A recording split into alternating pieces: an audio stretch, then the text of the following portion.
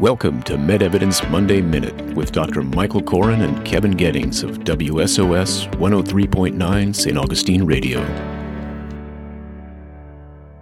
Dr. Michael Koren, of course, is a medical doctor, also a cardiologist and a research scientist as well, and we appreciate his time with us. And he, of course, part of the great team at Encore Docs. We want you to check out a website where you can get some really good information about medical research, the actual facts, if you will, and that's a big focus of Dr. Koren's. Go to medevidence.com. That's medevidence.com. But what's a question that the average person out there, a typical question they often ask you when they get to see you one-on-one?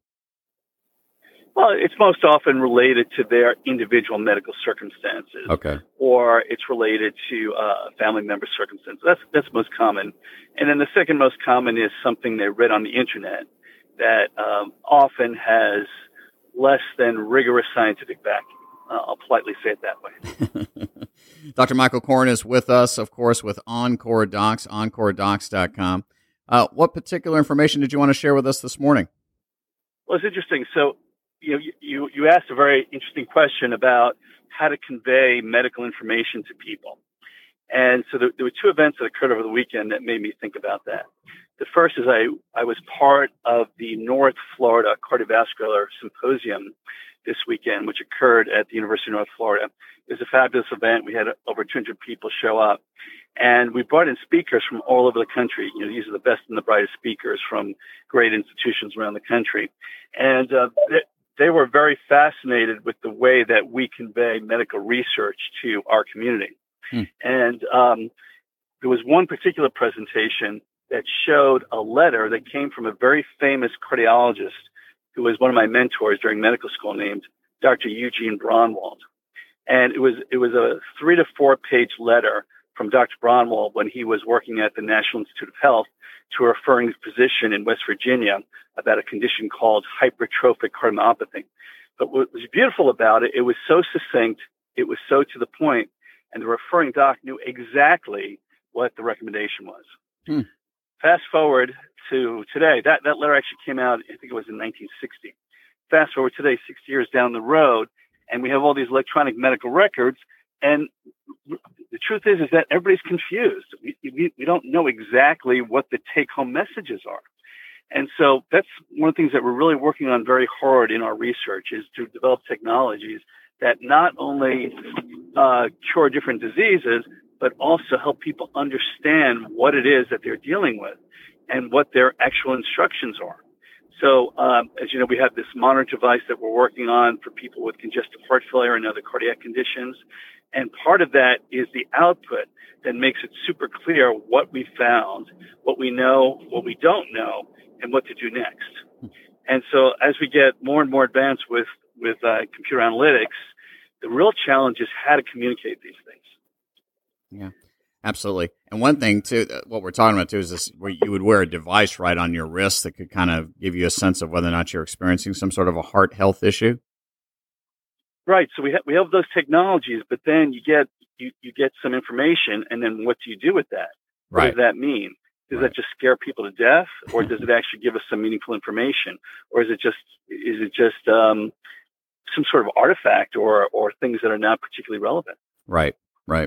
I encourage you to check out the website, once again, medevidence.com. That's medevidence.com, and you'll learn more about what we're talking about here. We just kind of give you a little taste of things here every Monday morning. The event that's coming up on Wednesday that I'm talking about, that's at the WJCT studios right across from where the Jaguars play football, is open. You can still get reservations and go attend, right, Dr. Koren? It is. Now, there are two events, so just to be clear, this is the one about NASH. Right. Yeah. So just to make sure that everybody knows that. We do lots of events, and in a given day it may be more than one. So NASH stands for non-alcoholic steatohepatitis, which is a fancy way of saying fatty liver disease. So if you have concerns about that, this is a fabulous event and something that I'm sure you'll get something out of. If you have either you personally, people listening to this, or family members, we're here to educate and hopefully help people out. The other thing that's interesting about that is that there are a lot of metabolic conditions these days, whether it's diabetes or problems with triglycerides, that reflect your body's difficulty processing foods and maybe putting you at risk for heart disease and stroke. So we're also very, very interested in how we can treat these things to prevent cardiovascular complications. Yeah, absolutely. That event that we're talking about, yes, the latest on fatty liver with Dr. Koren and also Dr. Anna Corregidor will take place this Wednesday, 11:30 until 1:30. It's actually a lunch and learn event, and you can reserve your seat by just going to wjct.org/events. Yeah. Dr. Corregidor, by the way, is a fabulous fabulous hepatologist, a liver disease specialist who will work with me as a lipidologist, a cholesterol expert, and give insights to the population that there's actually a very, very interesting connection between cholesterol, triglyceride, and fat problems and liver disease. Yeah. Yeah. Should be really interesting. And of course, lunch is included. So why not? That would be a lot of fun. You'll learn something in the process. Well, we encourage you to do that. We will, once again, we'll give you that information out again a couple of times, but just go to their website, Public Media's website at wjct.org for that event. And you can learn more, too, by going to medevidence.com. That's medevidence.com. And if you're interested in participating in clinical research, as I have done with Dr. Koren and his team, you can go to encoredocs.com. Dr. Michael Koren, any closing thoughts before we let you go on this Monday morning?